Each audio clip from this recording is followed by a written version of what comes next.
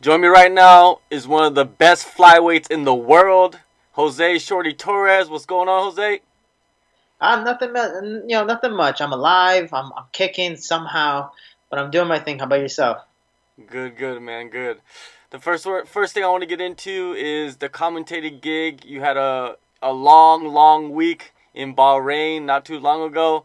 The IMF World Championships and Brave 18. Tell me about that experience. It was a good time. The IMF contacted me. They wanted me to be an ambassador for them since I was the first ever two-time world champ. I was able to be a double weight class champ at Titan FC and show what the IMF could do in the UFC. So they're like, Shorty's the perfect guy. Let's bring him in and let's have him commentate. Let's have him do some other things. For me, I've always wanted to commentate. I've always wanted to be a sports analyst. So just being on the side there and getting more experience compared to some of these other guys who've been around longer, Kenny Florian, Michael Bisping, all these guys. It's like, you know what? Let's just get the most out of it. The IMF literally put me through 120 out of the 5 days, 120 IMF matches commentating where you don't know these guys. They're all from different countries. The names are ridiculous. So just trying to get used to this and really just kind of wing it. That's really what commentating is. And I got to work with 5 different commentators there, and it really was. You had to adapt quick. If not, you're going to get left behind by your partner by accident or whatever the case may be. So it was really a good time. And at the end of the week, I got to commentate for Brave for the final 3 fights, and the fights were so exciting that I lost my voice by the end of the night. But man, it was literally a year, if not years, of work in literally one day. So my resume went through the roof with that. So I'm really really happy about it. Well, so we could see a future with commentating in you, right? I'm hoping, that's something I'm still working out with Brave. And, you look at the UFC, for example, they've been big on having their fighters come in, get a different perspective. And, they let go of Jimmy Smith, which, they're trying to say, like, hey, we're trying to have more fighters in, have that perspective, and have fans go, hey, I like Dominic Cruz. Let's listen to what he has to say. Well, I'm trying to do that for Brave as well and really be, in a sense, and literally outspoken. I did it for Titan FC a couple times. I want to do the same thing for my new promotion. Definitely. You have been outspoken. I see you, Eddie Alvarez, Demetrius Johnson. You guys are getting paid. You guys are getting the respect from the promotions, your new promotions. Many consider you guys trailblazers of the sport now. Do you agree with this sentiment? I try my best to be a pioneer in the sport. I was called a pioneer as an amateur just because I had 26 amateur fights, won 25 straight, two-time world champ, and then you see what I did as a professional was only because of my amateur ranks and what I was able to do. So me trying to go around the world really now, I'm fighting in the Philippines March 15th. It's different. Everyone's like, oh, you're not in the UFC more. What happened? What about this? What about that? You ever going to try to be back in the UFC? It's like, there's a lot of fighters, not just myself, that feel more like soldiers that were expendable, and there's just no respect. A lot of us, yes, the pay is huge, but we honestly can care less. We enjoy the sport, that much that you can pay us $1, probably still gonna do it. It's one of those things that besides the pay, it's the respect, and I definitely didn't get that when I was in the UFC. So going to these other promotions and now finding my new home at Brave, I haven't even fought for them yet, and I've gotten more publicity and more promotion and more everything than ever what I did in the UFC. And honestly, what I'm getting now is what I expected in the biggest promotion in the world, and I think that's also why Brave has moved up so fast. You mentioned more promotion, more push. But what other key differences do you see in Brave compared to the other promotions that you have worked with? I think the biggest thing with Brave is that they're going to places that people don't really think of. They've had events in Morocco and India. Now they're going to the Philippines and Saudi Arabia, all these countries that, just people really overlook. And the thing is, people go, oh, no one's from that country. No one's big. No one's this. Look at Khabib. No one knew about Dagestan. No one even cared about Dagestan. But then Khabib starts dominating. Any Dagestani fighter that fights in the UFC or wherever, they're like, oh my God, he probably fights like this. Man, he's probably really, really good. And they're legit. So what's not to say that that's not the same in the Philippines, not the same in these other countries as well. Look at when the UFC had the Ultimate Fighter, USA versus UK, and UK won. People weren't expecting that. UK fighters just came out of nowhere. So it's one of those things that they're giving an equal opportunity to everyone. They're not just going, oh, it's a United States fighter, we're going to give him everything. Oh, he's from the UK, we're going to give him everything. They're trying to be as equal. And it's a promotion ran by fighters. It's not a promotion that are just businessmen. Like, yeah, they have some smarts to them, but they understand the game and they know, oh, you're cutting weight, we're not going to bother you. Hey, you're doing this, we'll take care of this. Oh, you need this, we got you. So it really is. Honestly, it's a dream come true for any fighter, and I'm really happy to say I'm part of them. How much easier is it to work with Brave? It's so much easier. The biggest thing is, like, I have my manager, and I love my manager to death. But with the UFC, I had to go through my manager to contact UFC officials. Here, I don't have to. Everyone gives me their number. Everyone's like, hey, if you need something, please don't be afraid to call us. Don't be shy. Don't be timid. We will ask and answer anything we can. If we can't, then we'll find the right person to do so. So it really is beneficial towards me. And sometimes my manager at times feels like a side chick. I'm just like, oh, yeah, I forgot to remind you about this. Sorry, man. I know I'm supposed to go through you, but here you go. But, man, if I need something done, I've been able to, contact pretty much everyone. And, long story short, I fought with Sheikh Khalid back in the day, who was the founder of KHK and the founder of Brave. And I've known him for 3+ years now, and being able to start with him and now end up at Brave, I mean, that's my biggest connection. He's been not just a great person, but just such a great friend helping me out. It really does mean a lot. When you signed your Brave contract, I heard you received the signing bonus, which is very rare in MMA, right? How much of a relief is that going into a training camp? It's funny because I found out when I talked about that with Luke Thomas on his show. I didn't know that was like breaching the contract, that I couldn't state that. I was like, oh, whoops. But technically, yeah, man, they helped me out, and it's one of those things that they knew I wasn't going to be fighting for a while, but they want to invest a lot in me. So they go, this is part of the deal. We want this. We're going to give it to you, and we're going to figure out what's best for you, because here's the difference between myself and a lot of UFC veterans. Most UFC veterans are in their 30s. They're already out of their prime. They're 35, 36 years old, just trying to survive. Honestly, look at Bellator. Bellator just had the event this weekend where you have Mirko Cro Cop and Roy Nelson. These guys are both 39 or in their 40s. It's like, hey, this would have been a great fight back in the day, but now it's like, we're not as excited. Yes, you can use the name, but it's not as exciting. Or there's the veterans that go to KSW, for example, and they want to promote their Polish fighters. Cool, the young Polish guy is going to fight this really, really old UFC veteran, and he's going to beat him up, and everyone's like, The difference for me is I'm 26, and I'm not even close to my prime yet. So they know what they saw when I was at the World. That's why they signed me to KHK. They wanted me in Brave when I was in Titan, but I just didn't know where the promotion was going to go at the time. Any promotion that's new, you just never know what's going to happen next. And 2 years later, I wish, and I wouldn't say regret, but I definitely wish I would have signed with them much, much earlier. And if I would have known about the UFC releasing the flyweight division, that would have been respectable for them to go, hey, it's not going to last long. We can still sign you, but they did it, and they gave me some really, really bad opportunities because of it.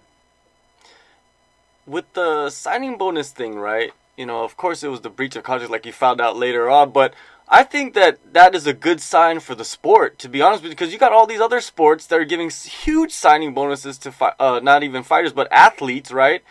And it's revealed in the public, it's open to everybody. Why not give that to fighters also? I think, and that's the thing, is fighting, it's such a gladiator sport that a lot of people know that we just want to get in there, let me bang, bro, do your thing. But it's the fact of there needs to be a little more respect with that. We're putting technically our lives on the line. Yeah, I was messing around, and I was talking on the phone when I got my results from MRI and CT scan of my brain. I was like, cool, the doctor says I'm healthy. Hey, what were you saying? So it's just one of those things that you never know what's going to happen in the sport. I mean, I could have lost against Alex Perez, and the doctor could have told me the next day, hey, you took so many shots that we're not going to allow you to fight again.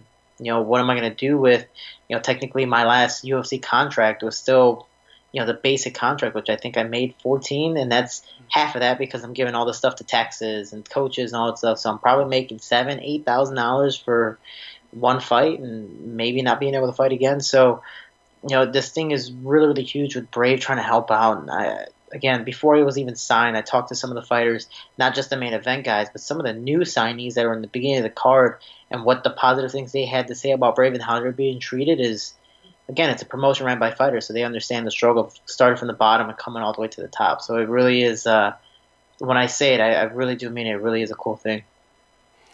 Now you get to move on. You get to debut at Brave 22 in Manila. Thriller in Hmm. Manila, if you want to call it that. Is this your first trip to Asia? I wouldn't say technically Asia because Middle East is in Asia, but Oh, yeah, yeah. uh, it'll definitely be more east than usual. I think I was in Kazakhstan. That was my last time I was in Asia.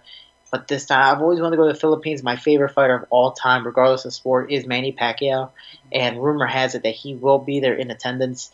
It is a huge, huge thing coming to the Philippines. We already see what Manny Pacquiao, the country follows him everywhere, whether they're watching in a big arena or they're actually going to Vegas to watch him fight. This time, it's at home with their Filipino crowd and the Filipino fighters there main eventing. So yeah, I'm just excited to see the crowd and get the energy. Hopefully, I get to meet Manny Pacquiao. That's actually on my bucket list. So fingers crossed. But man, it's not excited for the trip, but I'm excited for the adventure and just overall enjoy a great time because they're putting me up against a phenomenal opponent. It's a place that never gets many fights or big fights, should I say? And again, it's a place that really supports everyone fighting, not just their own people. And I think that's awesome. That would be an incredible moment if you get the huge win. Manny Pacquiao comes into the cage and kind of like gives you, like respect, like, hey, I'll give you this respect. That's like your idol. How would that feel, if that happened? Man, that'd be awesome because there's only a like I've fangirled a couple times. I like to call it fangirling because I definitely overdo it, but I've only done it maybe twice in my life. I can't remember the first one, but I know one of them was I'm a big fan of Power Rangers, and I met J. David Frank, and he played Tommy Oliver, the Green and White Ranger. I met him, and he was actually one of my sponsors too.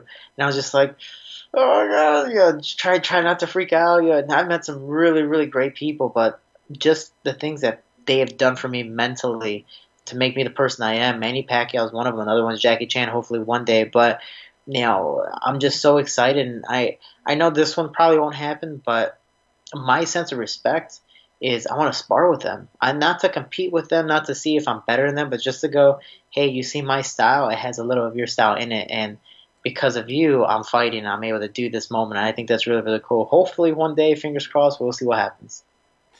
Your opponent, Amir Abazi, he's a 25-year-old Iraqi fighting out of London. What can you tell me about your opponent? From what I know, he's a refugee who escaped. I believe the story was on Instagram that he went to Sweden, that eventually went to London for training. He's grew up with a struggle, and I can definitely say much more of a struggle than I had. I grew up in the hood, but being a refugee is a whole different world, and being able to grow up with that, so I know he's tough. Going to London to being alone and trying to train to achieve your goal is a huge thing. I know he's a multiple time jiu-jitsu champion. He's 11-0 undefeated. Beat, I think, in his last fight for Bellator. He's fought in the big stage Bellator. His last fight, he beat an IMOF world champion at 125, and the guy is a phenomenal fighter as well, but not super notable yet. So I'm going to be his first real big test. He's around my age. I'm 26. He's 25. Two youngins going at it. I have one loss. The guy has zero. I'm hoping to take a zero away, but it really is. Honestly, I look at it as a Ricky Simone, Hani Yaya type of fight. You got one guy that really just wants to go down to the ground and implement that game, and you have one guy that wants nothing to do with it, just stand and bang and put on a show. And either way, I think it is a phenomenal, striker versus grappler contest. I can do both, but why go to your strength when I don't have to? And I'm excited. It's crazy. I thought Brave, they're like, oh, we're paying you well. We're doing this. We're doing that for you. We're going to give you, I wouldn't say a bum, but we'll give you a tune-up fight. You're coming off a loss. We'll give you a little bit of easier fight and promote the hell out of you. No, they're starting me hard. They gave me three opponents. Sadly, all three of them couldn't take it. And then eventually Amir Albazi came to play. Then he was able to say yes immediately. All of them were 10-0. Like, I think none of them had a loss. If not one person had one loss. I was like, hey, you guys are trying to get me killed this first fight. All right. Like, cool. Like, I'm never, ever worried about an opponent. But I was like, hey, man, I haven't lost in 5 years. Like, it'd be kind of nice to get a tune-up fight. But overall, I think it's even better for me because now I'm the first time ever getting to work with Dean Thomas. First time ever getting to really do personal training. I've never done that before. And working with Sergio Pettis, Rafian Stotts, Eli Garcia, another UFC vet, and a bunch of other guys, Duke Rufus and the coaches there. I'm telling you, I'm if I lose, Amir Albazi's beating the best Jose Shorty Torres possible with no excuses. So I'm really excited just overall to show the world. really have. You mentioned Dean Thomas. Right now, you're sitting in Milwaukee. Why did you decide to bring in Dean Thomas as one of your main coaches? So, Dean Thomas, I got to work with him once personally when I was getting ready for Jared Brooks. He so happened to be there working with Jessica Aguilar. Sadly, that fight for her got canceled the day of, like an hour before she was walking out, which is horrible. And I was like, "Hey, Dean, do you want to corner me? I'm representing ATT, and he's an ATT guy." And just doing pad work for that literally 5 minute session, I was like, "Man, this is awesome. I hope to get to work with you a little more." Then I went back down to ATT, and he works with Joanne Robertson, Kayla Haracho, Jessica Aguilar, like I said earlier, and a couple other fighters that I'm around their size. So sometimes they need bodies, and I can control my strength and size sometimes. So I go with them, and I'm like, "Man, you guys are at another level on the ground. You guys are another level at ground and pound and setting up your stuff. Who's teaching you this?" And she's like, "Dean Thomas, Dean Thomas, Dean Thomas." And eventually I was like, "Let me look this guy up. Let me figure it out. Let me work with him." And just talking with him, anyone can teach you some amazing stuff, but breaking it down to a science and actually being able to really explain it all, I think is phenomenal. Dean Thomas has that ability. That's just like my coach at home, Master Bob Shermer, being able to work with Dean Thomas, who's working with some phenomenal athletes. Again, right now working with Tyron Woodley, getting ready from Kamaru Usman, I believe in 2 weeks. It really is awesome to know that Dean is splitting his time and let me work in with Tyron's camp, and two, just the training. I'm telling you, like I just dropped him off before this interview, and I was like, "I know you haven't been able to watch me spar, but I feel so much more comfortable with a lot of things. I'm really really happy about it." When I say I haven't been this prepared for a fight in I think ever, I really do mean that. You're coming off your first professional loss. Did you feel that you needed to make any changes in your preparations? Yeah, it's funny. I wrote a letter to myself, uh, really depicting my fighting style and what's wrong with it, and what I believe has worked for me really, really well, but the downsides of it. So I'm still going to be the same me in certain aspects, but there's going to be a lot more aspects that have changed in the fight. Definitely a lot more head movement, a lot more just what I need to do to win the fight. And my last two performances, given I 45 days, 54 pounds, 9 days, 26 pounds, 20 days, 28 pounds in a 45-day span was horrible. Two last-minute weight cuts with two opponents that had full training camps. I wasn't prepared for either of them. I got dropped by a wrestler, and I got knocked out by a jiu-jitsu guy. So it's just one of those things that I was really given an unfair chance. And it does hurt the pride a little bit, but it's a fact of that still should have never happened. Even in those fights, I should have fought smarter instead of being the tough guy that says, "I can take a bunch of shots." And yeah, hell, I took 107 shots, but eventually my body went out. So it's just one of those things. I want to keep on fighting for as long as I can, and my fighting style is a Justin Gaethje style. It's not the healthiest as the hell. It's damn well exciting to watch, but talking to Tyron Woodley too, he goes, "You don't have to be excited to make a lot of money. You don't have to be excited to keep a job. You have to do what you need to do to keep the belt," and that's what I'm doing. And Tyron Woodley is, again, he's a very well-respected champion. Might not be the most exciting fighter in the world, but he's smart as hell and on top because of it. And that's what I want to be, and that's what I should be doing, and that's what I'm doing now in practice. So, man, I definitely worked on a lot. It's going to be a total of 7 months since my last fight, and the things I've done, being able to work with Trevor Whitman, being able to train at Team Elevation, ATT, here at Duke Roufus, working one-on-one with Dean, and just taking all this advice from all these people, I'm really, really excited. Trevor Whitman, how much of a wizard is that guy?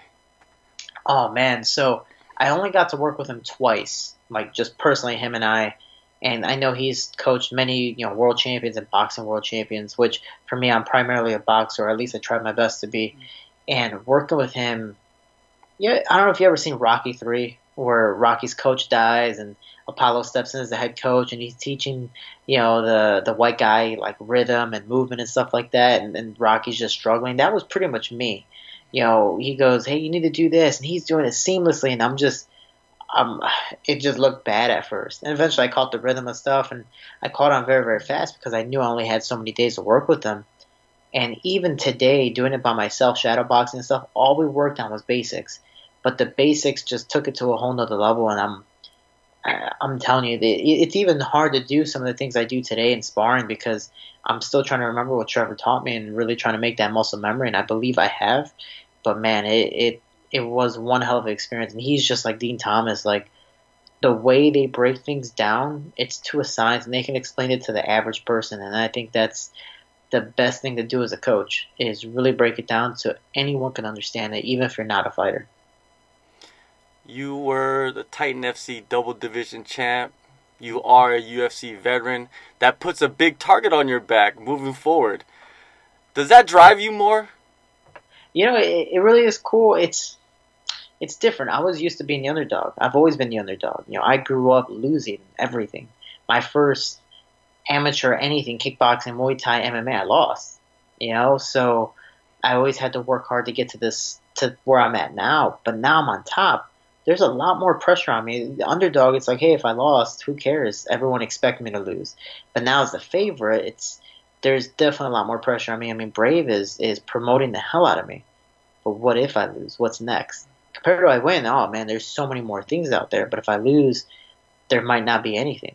You know, so there is a lot of pressure on me. There's a lot of things to work on. But for me, I'm really good under pressure.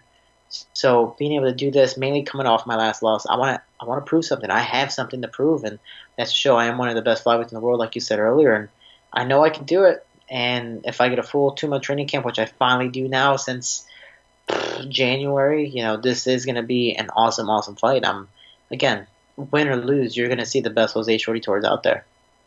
Yeah, I think that makes the evolution of yourself, you know, that target being on your back. It shows that you are going to evolve as a fighter, right? Yeah, and you have to, because if you don't, Ronda Rousey. If you don't, you're going to get cocky. Everyone's eventually going to catch up to you, and look what happens after that. And then you can't come back to where you used to be. Look at Johnny Hendricks. I mean, there's Anderson Silva even. You know, there's so many people who went to the top, got too arrogant or cocky, and just nothing but bad things happened to them. And look where they're at now. So for me, I gotta make sure that even though I'm coming off of a loss, and for me the worst way to lose, it's an experience, and I have to really take that in and learn from it. And I believe I really, really have. It broke me down multiple times, and it reminds me of a lot of stuff I need to do in training. And I've been getting coached by some amazing people mentally, and I think that's the biggest thing in this fight is it's the mental game. All right, one last thing before I let you go. You know, fighters, they got the headphones on, you know, before they fight, before they train, you know. You're riding around in your car. I just wonder, you know, for your fans, for the people that are listening, people that are watching, is there any artist that you're listening to right now who you can recommend to people? You know, it's funny that so we've all been making fun of him a little bit, but it's again, he's the champ. He can do whatever he wants. So Tyron Woodley, anytime you come in the gym, he has a set playlist, but his playlist is literally only like 2 or 3 songs, and it's usually the songs like he made. You know, so you walk in the gym, you're like, oh, Woodley's here. Oh, I think I know that song. Oh man, I'm surprised I don't know the words already. For me, it depends on the mood. It depends on the training, but I mean, walkout wise, I'm a huge Kanye West fan. I'm a big Chicagoan. I have a lot of Chicago pride. Kanye West, regardless of what people think of him now, I still enjoy his music, and it gets me amped up for really whatever situation that's coming next. And my theme song is usually Power. I might change it for this one because I wanna come out a little different. I want to come out a little more aggressive, and I'm pretty sure. I'm still thinking about it, but I'm pretty sure I'm gonna come out to Monster by Kanye West. All right, March 15th, Brave CF22, Manila. Shorty Torres, thank you for your time, and good skill to you on your next fight. I appreciate it, man. It was a pleasure, and I can't wait to do it again.